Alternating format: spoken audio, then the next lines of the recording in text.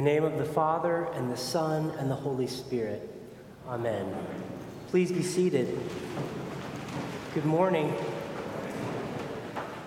Last November, in the thick of the pandemic and in the thick of the political and cultural upheaval in our world, National Public Radio's Scott Simon, who has my favorite voice, by the way, told the story of William Butler Yeats and his infamous poem, The Second Coming.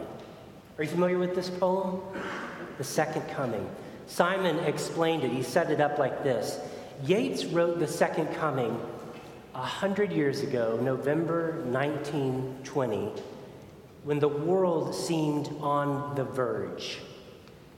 Perhaps like now, he says, perhaps like many years. The losses of the First World War were still overwhelming when millions more began to die in the waves of a flu pandemic. We know something about that right now. Which, by the way, infected Yeats's wife and his daughter. Now, they eventually recovered, but in all of this chaos, and over the century since its publication, perhaps no poem has been more invoked for vexing times. Here's the poem. William Butler Yeats, The Second Coming. Turning and turning in the widening gyre, the falcon cannot hear the falconer. Things fall apart. The center cannot hold. Mere anarchy is loosed upon the world. The blood-dimmed tide is loosed, and everywhere the ceremony of innocence is drowned. The best lack all conviction, while the worst are full of passionate intensity. Surely some revelation is at hand. Surely the second coming is at hand. The second coming. Hardly are those words out when a vast image out of Spiritus Mundi troubles my sight. Somewhere in the sands of the desert, a shape with lion body and the head of a man, a gaze blank and pitiless as the sun is moving its slow thighs, while all about it real shadows of the indignant desert birds. The darkness drops again. But now I know that 20 centuries of stony sleep were vexed to nightmare by a rocking cradle. And what rough beast, its hour come round at last, slouches towards Bethlehem to be born. Surely, even though history divides us, we can feel the angst that must have driven Yeats to pen this poem. Our world right now, at least, feels like a falcon on the loose, right? Like it's lost itself, lost its center, and round we spin, higher and wider and farther away from the values that we, at least we like to pretend, used to keep us and the whole civilization grounded, right? So it feels like at this point we're a day away from nuclear war or a crashing economy, a new terrorist threat, or some sinister takeover by Democrats, no, by Republicans, no, by aliens, and maybe they're all the same thing. The center cannot hold, and we feel this with Yeats 100 years ago, and with everyone else who's quoted this poem now through the century, because it always feels this way. Y'all, it's probably not out there. It's probably somewhere in here, right? The angst that human beings carry. Now, Yeats, as you can tell, as scholars debate this, by the way, Yeats has a very grim view about what's about to happen. Like as the falcon is flying wider and the center can't hold, what does he say is going to happen? Well, he pictures this apocalyptic, rough beast, in his words, moving slowly toward us. And the beast's arrival, it seems to Yates, is now going to bring more apocalyptic chaos than what we've experienced the past 2,000 years of war and death and natural disaster and so on. That's not the Christian vision, though, of time moving forward. Did you know that? As Christians, we have a different view. Thank you, William Butler Yeats, for raising the question and calling us to consider, what is going to happen after all of this craziness? Thank you. But in the Christian view of things, what if Yeats is wrong? What if we actually don't have to live with fear of tomorrow or fear of the end of the world? What if it's true? What if that Jesus Christ atoned for the sins of the world, rose bodily from the dead, and therefore defeated death? And what if he's coming again to make all things new? Like, what if that song we learned when we were kids is actually true? He's got the whole world in his hands. What if that's true? This, my friends, is God's message to us today from the gospel reading. I bet you need it as much as I do. In Mark 13, Jesus' disciples are asking him about the end and about when and how God's kingdom will come. And here's how Jesus responds. Yes, he says, look, guys, there will be trouble ahead. But that trouble will be for those who follow my leadership, and that's the key. That trouble will be like the labor pains of a pregnant mom leading to life. This is our main idea today. We can move through the labor pains of human history to the new life of God's kingdom only through the leadership of Jesus Christ. That's the idea. Labor, life, leadership, that's where we're going. Will you join me now? Take your blue pew Bibles, if you find them in the pew in front of you. Mark 13 is found on page 38 in the New Testament, so it's near the very, very back of the book. Page 38, Mark chapter 13. From labor pains to life, being led by the Lord. When you find Mark 13, look at verse 1 with me. Let's look at the labor pains of human history first.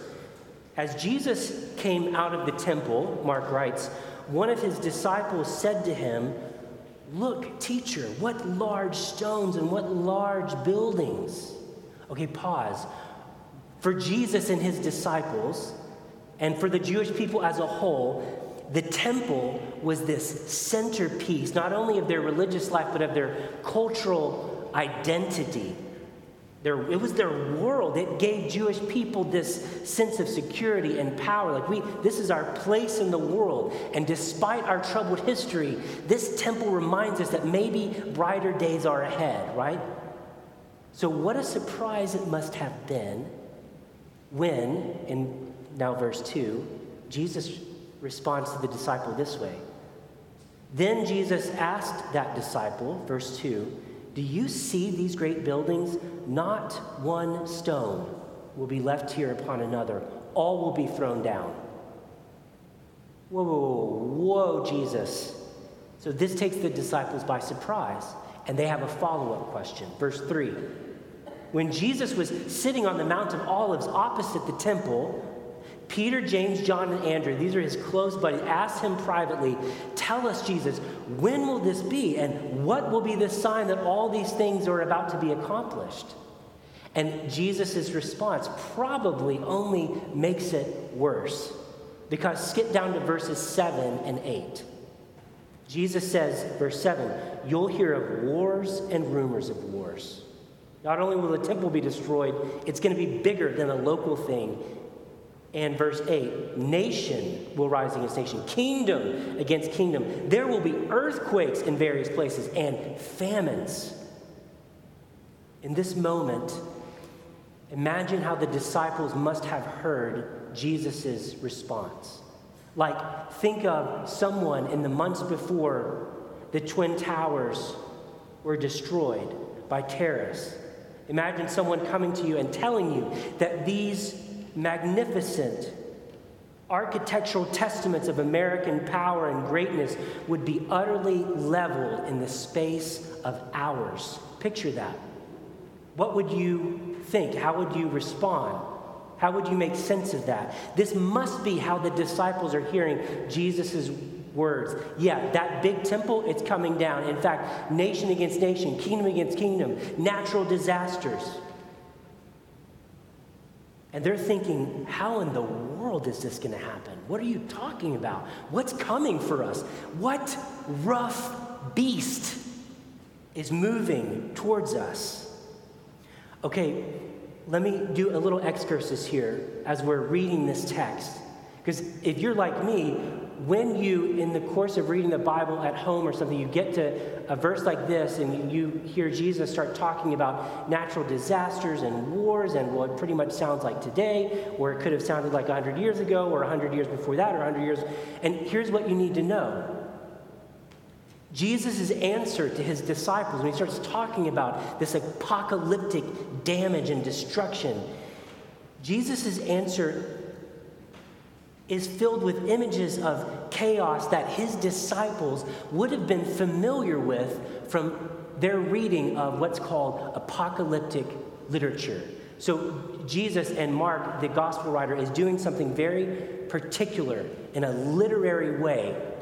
In other words, in apocalyptic literature in the ancient world, the writer would use figurative language, not literal language, figurative language, to evoke a big response from the reader. So Jesus is using these like tropes from apocalyptic literature. In other words, what I'm saying is Jesus is not in Mark 13 and the other parts of the Gospels where he does this. He's not forecasting actual wars, earthquakes, famines, or the downturn of the American economy.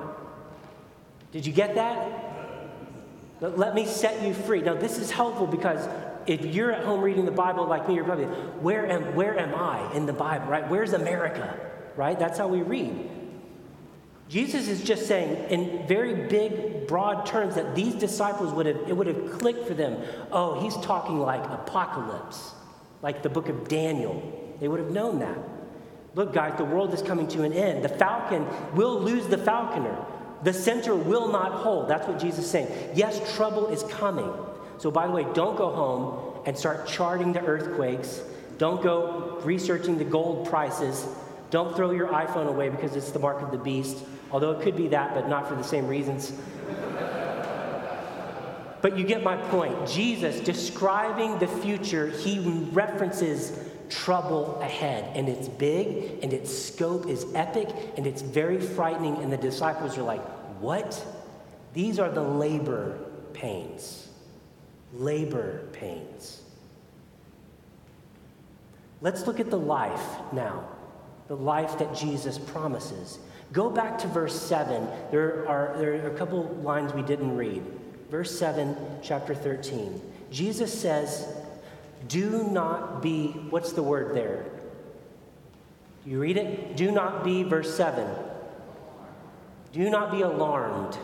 Listen, if you just need one simple word today from the scriptures, from Jesus Christ, who owns heaven and earth, write this down. Do not be alarmed. Friends, if we could pause right now and do a breathing exercise, I would do that with you. Let's breathe together. Jesus is leading us. Do not be alarmed. I feel like that's enough for today, right? He tells his disciples, do not be alarmed.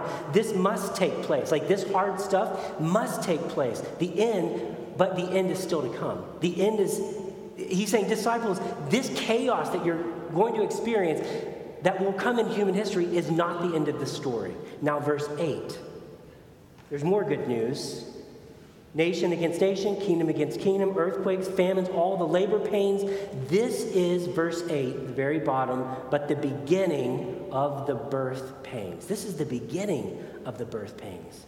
Now, it may not seem like much life at this point after all the scary apocalyptic imagery, but in these few words, Jesus Christ is offering humanity the possibility of living every single day without paralyzing fear and paralyzing anxiety, without alarm.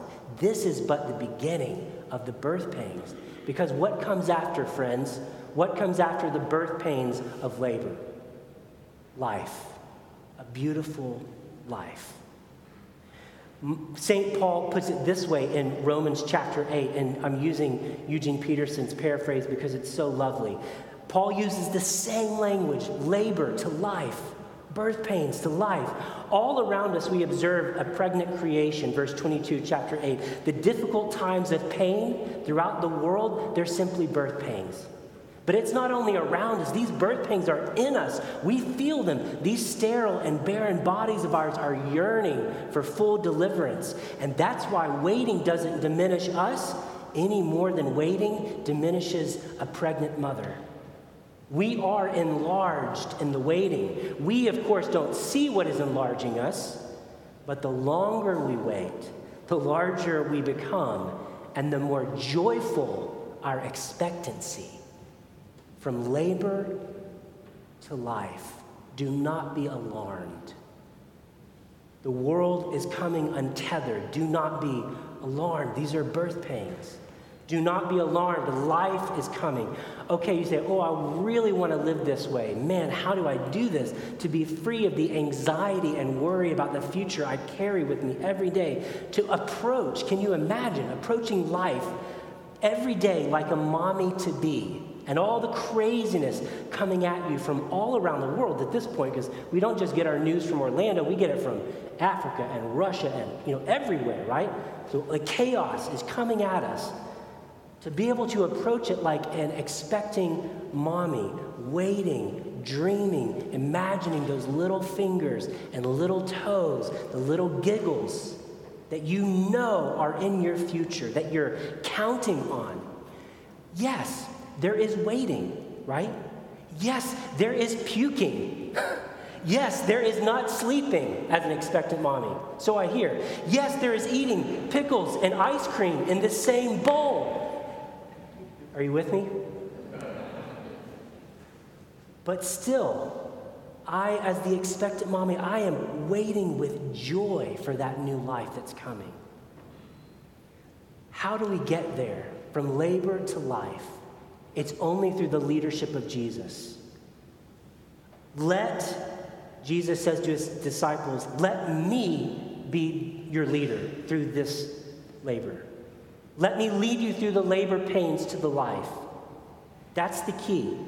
Entrusting our past, present, future to Jesus, it changes the chaos that we experience into confidence, the pain into purpose, our human anxiety into God's assurance. It's the leadership of Jesus. He's our Lord. So look with me at verses 5 and 6. Finally, we read this. Then Jesus began to say to them, verse 5, beware that no one leads you astray. Many will come in my name and say, I am he, and they will lead many astray. In other words, disciples, when these other leaders come and offer to lead you, just remember, you already have a leader. You don't need to go looking for someone else or something else to guide you through the labor pains, through the scary times. Let me be your midwife. That's what Jesus is saying. I will lead you through the birth pains of the craziness of human history. In me, in Jesus, you have the only leader you will ever need. So here's the question for us.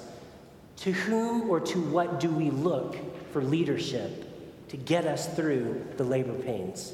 And by that I mean, what news source are you watching? What social media feed is informing your view of the world? What political radio ranter are you engaged in? Because here's what I think.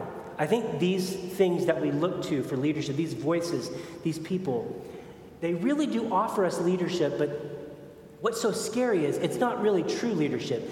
It gives us some sense as we're moving through the chaos of every day that we're in control when we're really not.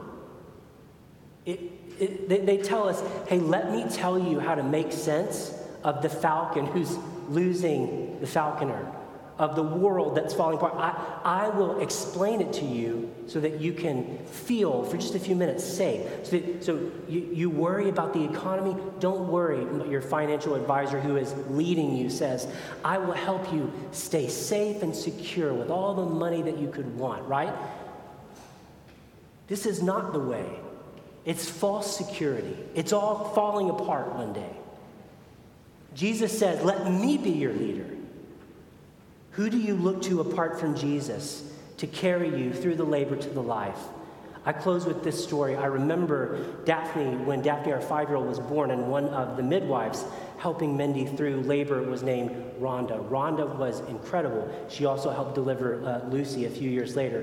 One of the things I particularly remember about that delivery with Rhonda was that there were times all through the night when Mindy would be working really hard at labor. I would also be working hard, trying not to faint and cheering her on, but let's not talk about me in this scenario. But it would be just the two of us in the room. Rhonda, the midwife, was not there. That is to say, in the wisdom of Rhonda's long time experience as a midwife, she knew when to be close and to give instructions and encouragement to Mindy and when to leave for a few minutes, giving Mindy the chance to carry out this profound task of birth on her own. At first that night, in the moments when Rhonda wouldn't be there in the room with us, I remember thinking, man, where's the lady in charge here? This is scary. It's just me and Mindy, and neither of us have ever had a baby before. But Rhonda knew what she was doing, didn't she? She knew when to be close and when to be absent during the labor process so as to most effectively yield the new life of little baby Daphne. Friends, when it feels like the center cannot hold and the falcon has lost sight of the falconer, it really, really, really matters who your midwife is. Who is leading you through those labor pains? So today our invitation from the gospel reading is to turn away from the leaders who might lead us astray by offering us pseudo-control, pseudo-security, and instead turn to Jesus, the only one adequate to that task. Only God himself has this whole crazy spinning globe in the palm of his hands. Amen.